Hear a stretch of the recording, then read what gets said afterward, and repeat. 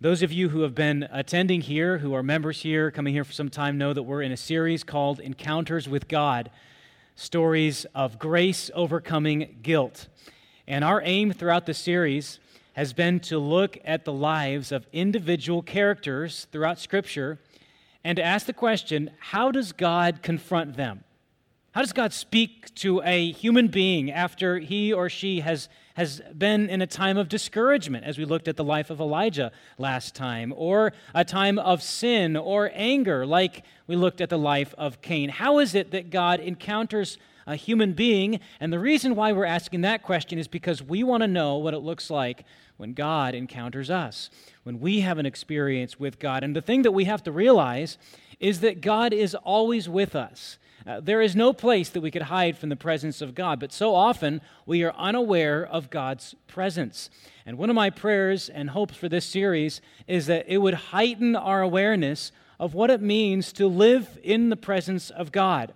But being in the presence of God is not necessarily a comforting thing, because God, as He reveals Himself to us in His holiness, in His greatness, in His glory. No person ever had an encounter with God and goes unchanged. Someone always is changed, either for the good or the bad, either responding in faith toward God's revelation of Himself or turning away. And so it's important for us to realize that as we study these encounters with God, there are things that we have to respond to. And that's what we're going to look at here in this encounter that Isaiah has with God in Isaiah chapter 6. This is such a classic passage on the holiness of God, because in it we have the refrain that the angels give, holy, holy, holy, that is the source and impulse of some of the hymns that we sing, just a hymn we sang just this morning. And one of my favorite children's picture books is one that's called Full Moon Rising. And it's a story of a moon who was an arrogant show-off. And he thinks that he is the most important thing in the sky. I mean, his light outshines the planets and the stars. He could change shapes from a circle into a crescent.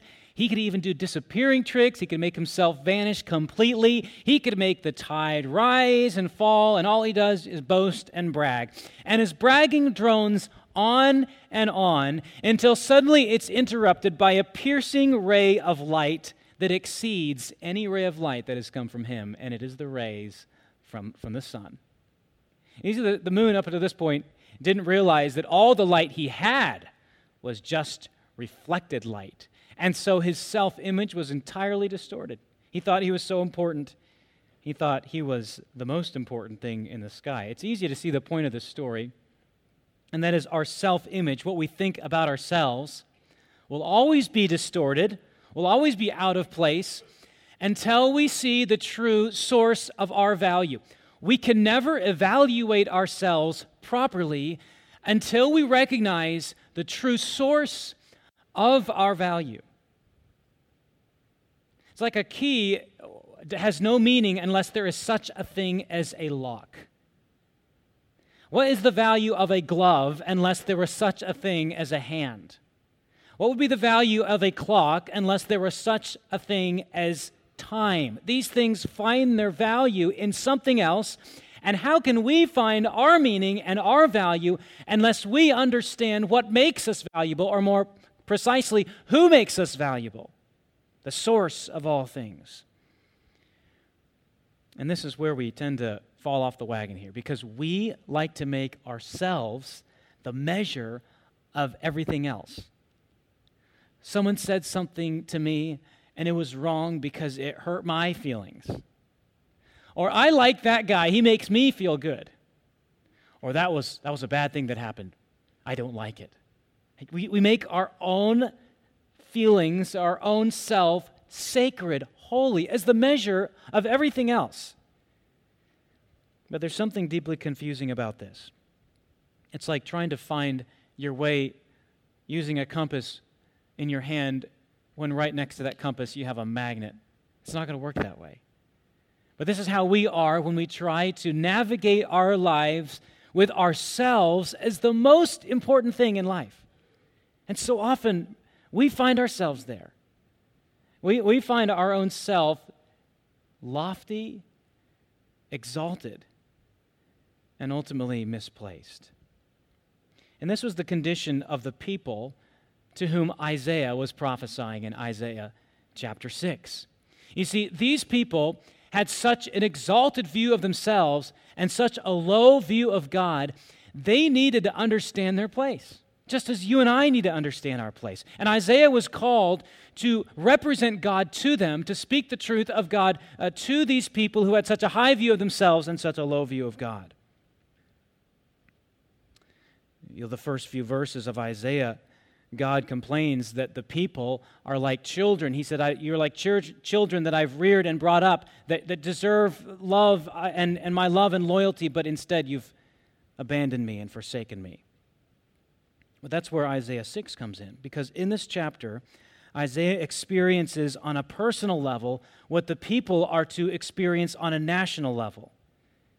And the question is, how does God take people who are so wrapped up in their false sense of importance, break them out of that deceit and duplicity, and actually set them on the right course so they're serving God and living their true purpose in life instead of shunning God and living in rebellion to Him? How does God confront a people like that? How does God change people like that? And here's how He does it. He brings them into an encounter with Him, just like this encounter that Isaiah has here in chapter 6. And we see three parts to this encounter. And here they are. We're going to be looking at these one at a time, and these form the divisions of the sermon so you know where I'm going. Three parts here. The first is a vision of God, and we see this in verses 1 through 5. And the second part is grace from God, and we see this in verses 6 and 7. And the third part is a mission from God. We see this in verse 8. So a vision of God, grace from God, and a mission from God. Vision, grace, and mission.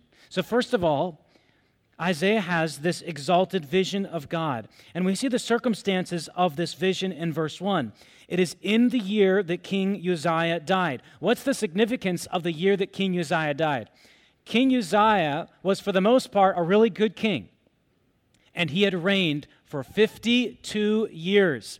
Now, in those days, and under the monarchy of the kings of Israel, the king was obviously the central ruler of the nation. All the branches of the government were rolled up into one. The executive, the legislative, were all rolled up into this one man. And furthermore, they didn't have 4-year elections. Kings didn't serve for 4 years at a time. It was for life. For 52 years, this man had been on the throne. He had been on the throne longer than most people had even been alive. And so at the end of this man's reign, he died. I mean, this is just earth-shattering for everybody. The only king that they had known, his life comes to an end. And why is this so important to the circumstances of Isaiah's vision of God? Because although a human ruler is off the scene, there is a divine ruler, the King of Kings, and his reign never ends. Civilizations may come and go. Kingdoms may crash against the rocks of time, but God's kingdom never fails. The king on this throne has always been on the throne, from eternity past into eternity future. And this is the circumstance of Isaiah's vision. It is in the year that this King Uzziah, this long-reigning king, died. And what are the details of this vision? What's the description here? He sees the Lord sitting on a throne, high and lifted up. And what I want to do is I'm going to walk you through the details that Isaiah gives in this description of his vision of God. And I want the force of this to just wash over you, okay? Because this is a massive vision. I want us to get it, so just let the force of it wash right over you so you can kind of experience insofar as possible, reading the text, what Isaiah went through when he's standing there and has this vision of the Lord high and lifted up. What does it mean, first of all, that he is sitting on a throne? It means that the one that Isaiah sees is a king. And the fact that he is high and lifted up means that he is not just the greatest of kings, he is the King of kings. He rules over all kings. Isaiah tells us that the train of his robe filled the temple. The fact that it filled the temple means that every corner of this king's dwelling bears the imprint of his splendor. In fact, it could be that the temple here stands for the entire universe.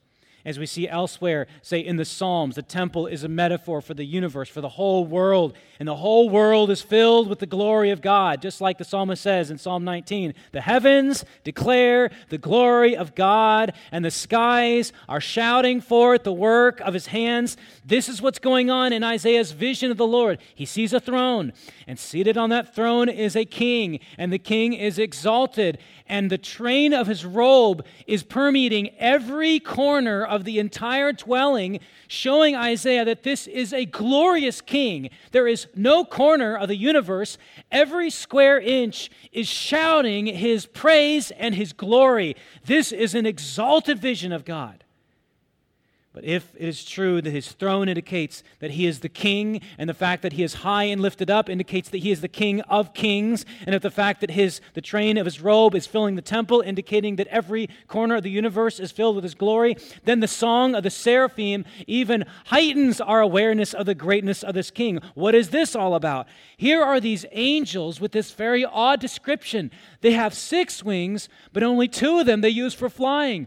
2 of them they're covering their face with, 2 of them they're covering their feet, and with 2 they're flying and they're singing a song. And it is the song that forms the content of what Isaiah is intended to understand by this vision. And what is their song? It is this: holy, holy, holy is the Lord of hosts. The whole earth is full of his glory. The seraphim, the word here means burning ones, even though they themselves are burning in holiness and devoted to the praise of God, yet they themselves cannot view the blinding holiness of the one seated on the throne. They're covering their faces.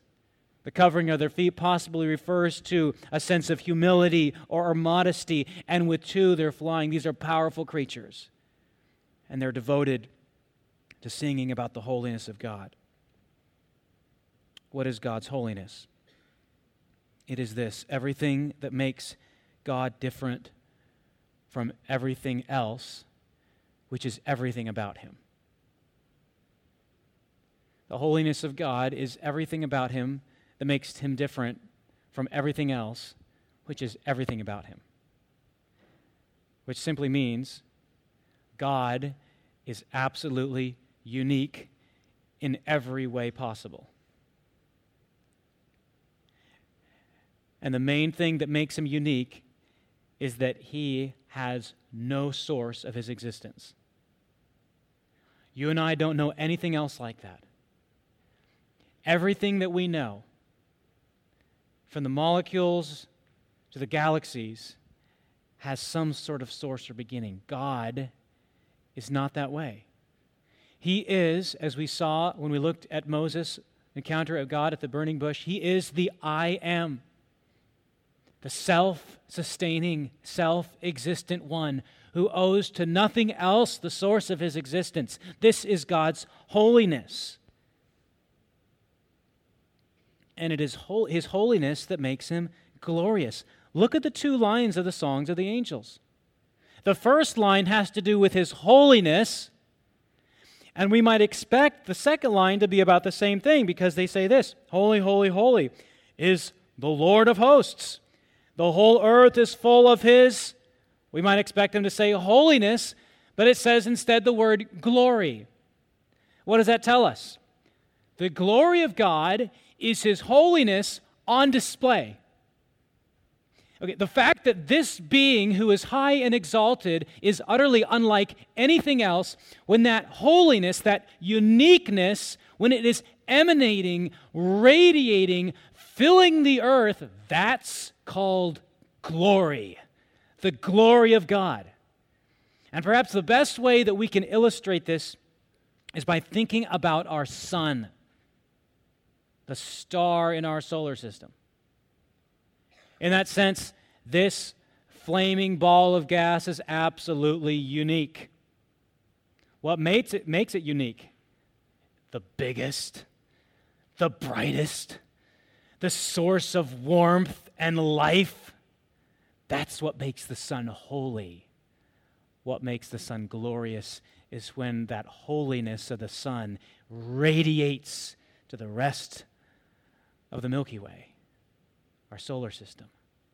Like that is glory. The glory of God, simply stated, is His holiness on display.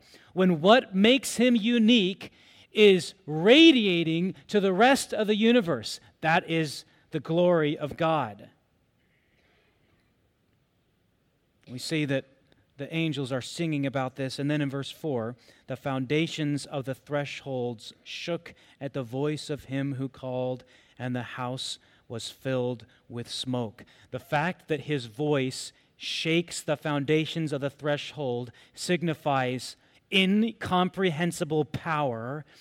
And the fact that this house is full of smoke means that while Isaiah is getting a glimpse of this high and holy one, he certainly doesn't have the whole thing in view.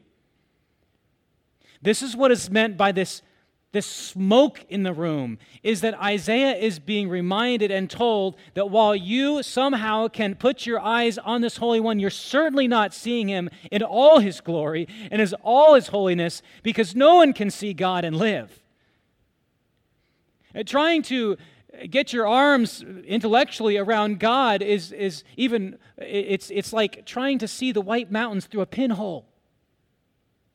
You can't do it. You can only see one tiny little speck at a time. And here Isaiah is stunned by this vision of God, and the smoke is telling him, and you're not really seeing the whole thing after all. You're just getting a little bit. What a vision of God Isaiah has here.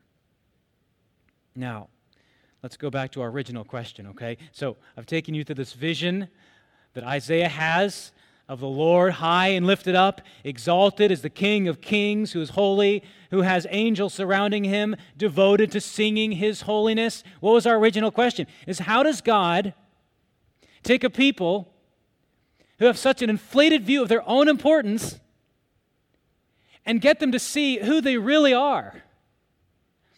How does God do that? How does God humble us? How does God give us a right self-perception when we have so veered off course because of an inflated view of ourselves? Here's how He does it. He gives people a glimpse of His holiness. Isaiah has this vision of God.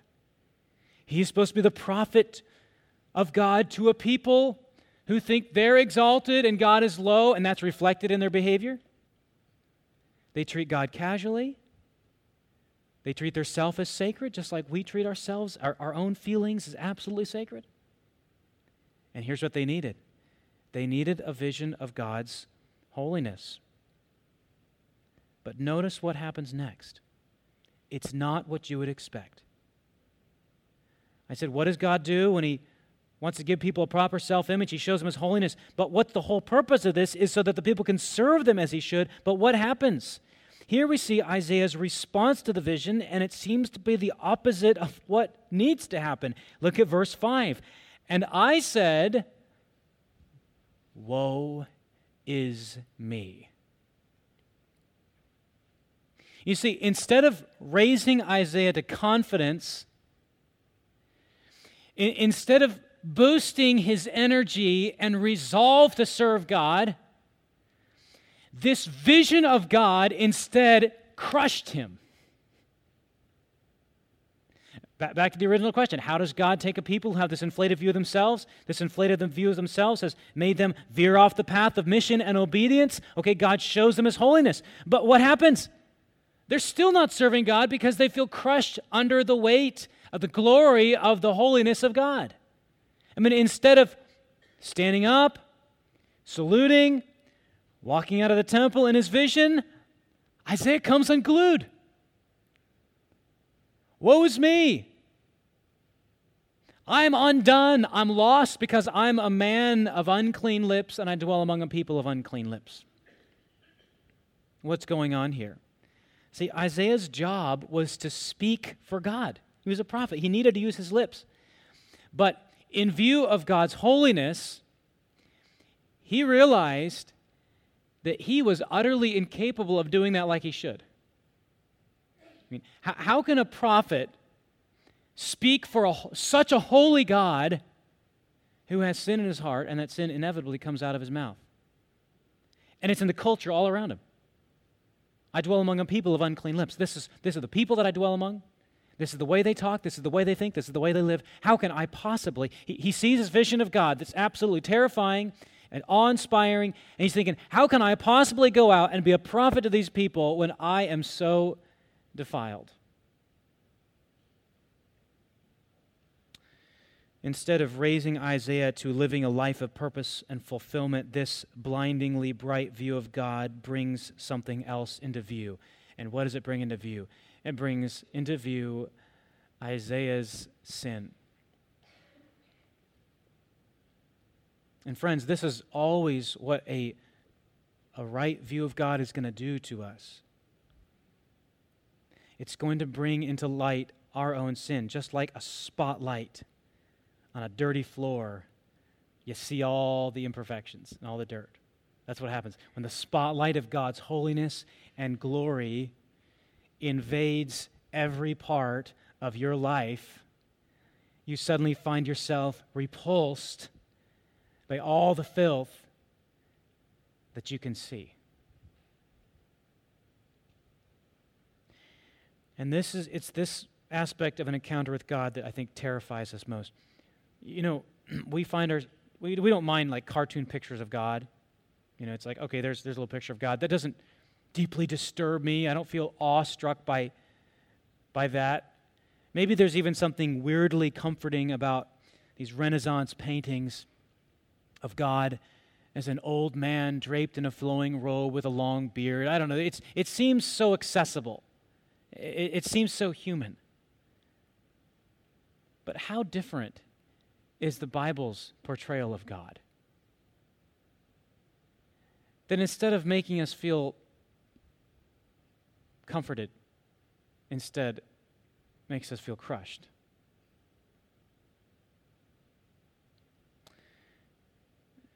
I think we know a little bit about how this feels.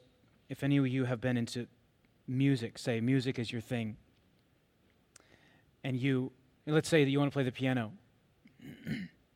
and you go to a concert, and you hear, a great pianist, a professional musician playing the piano.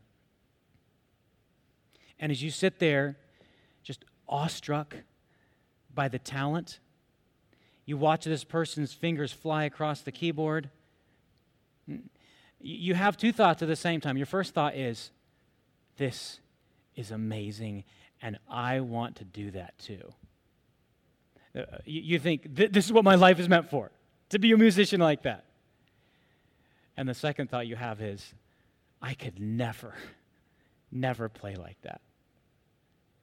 Maybe it's not just music, but anything else. You see someone who so far exceeds you in their skill and competence. Or maybe you find yourself next to a person who was so nice and so kind. And you feel just like mean around them. And you think, I could never be that nice. I could never be that kind. I could never be that loving or that sacrificial. And the problem with being in the presence of God's holiness is not that there's anything wrong with His holiness. It's because it's so good. It's because it is so perfect that makes us feel so unworthy.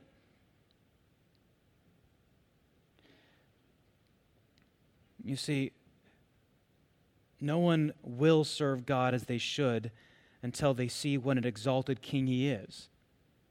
But no one can serve God as they should unless they experience God's grace.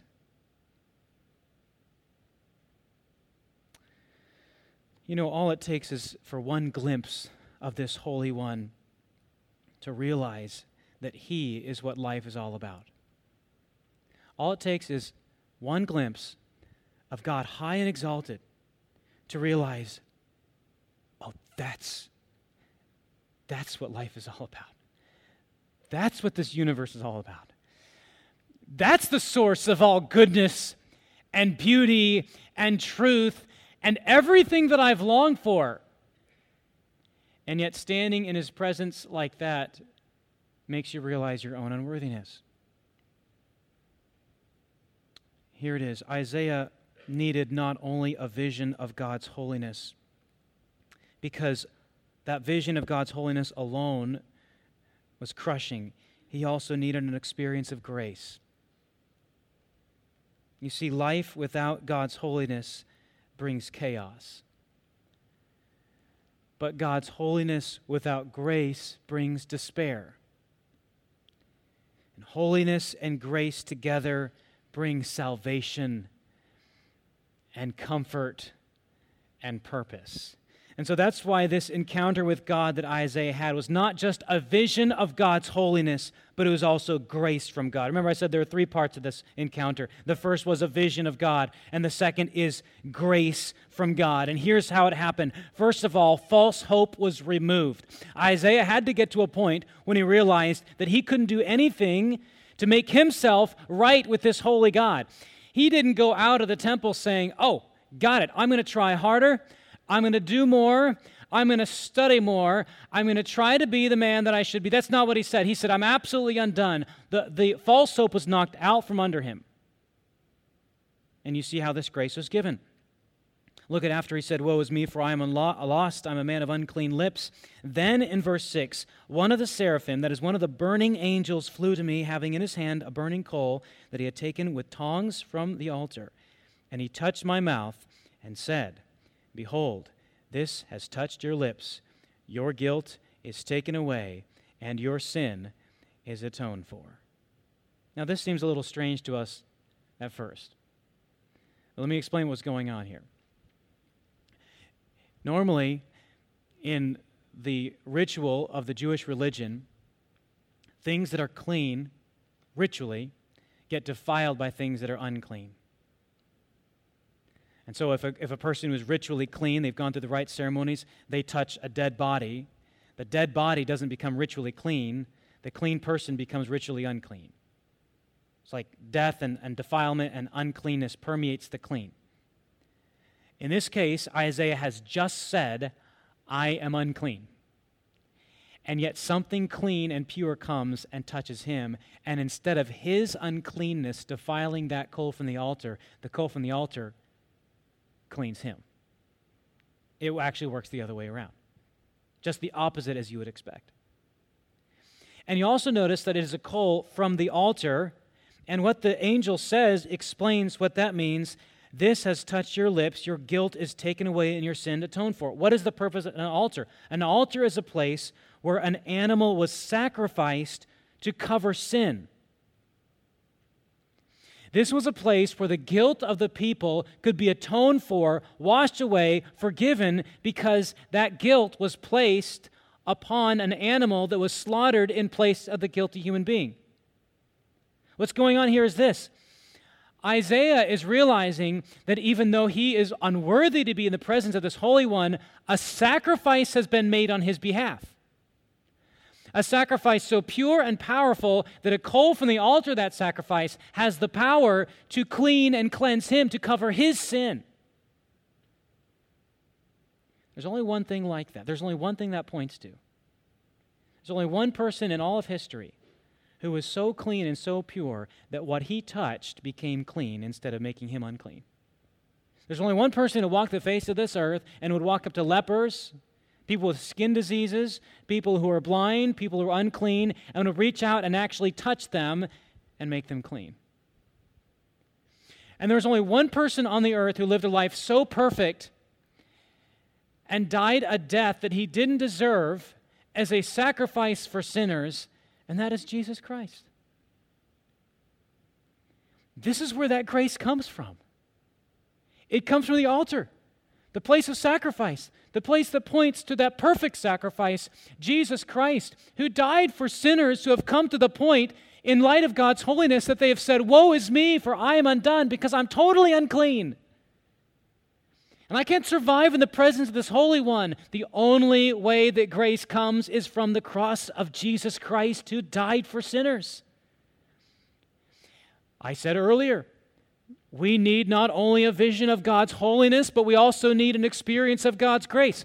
Where are we going to get that vision of God's holiness? Where will we receive God's grace? There's only one place it happens. It's at the cross of Jesus Christ.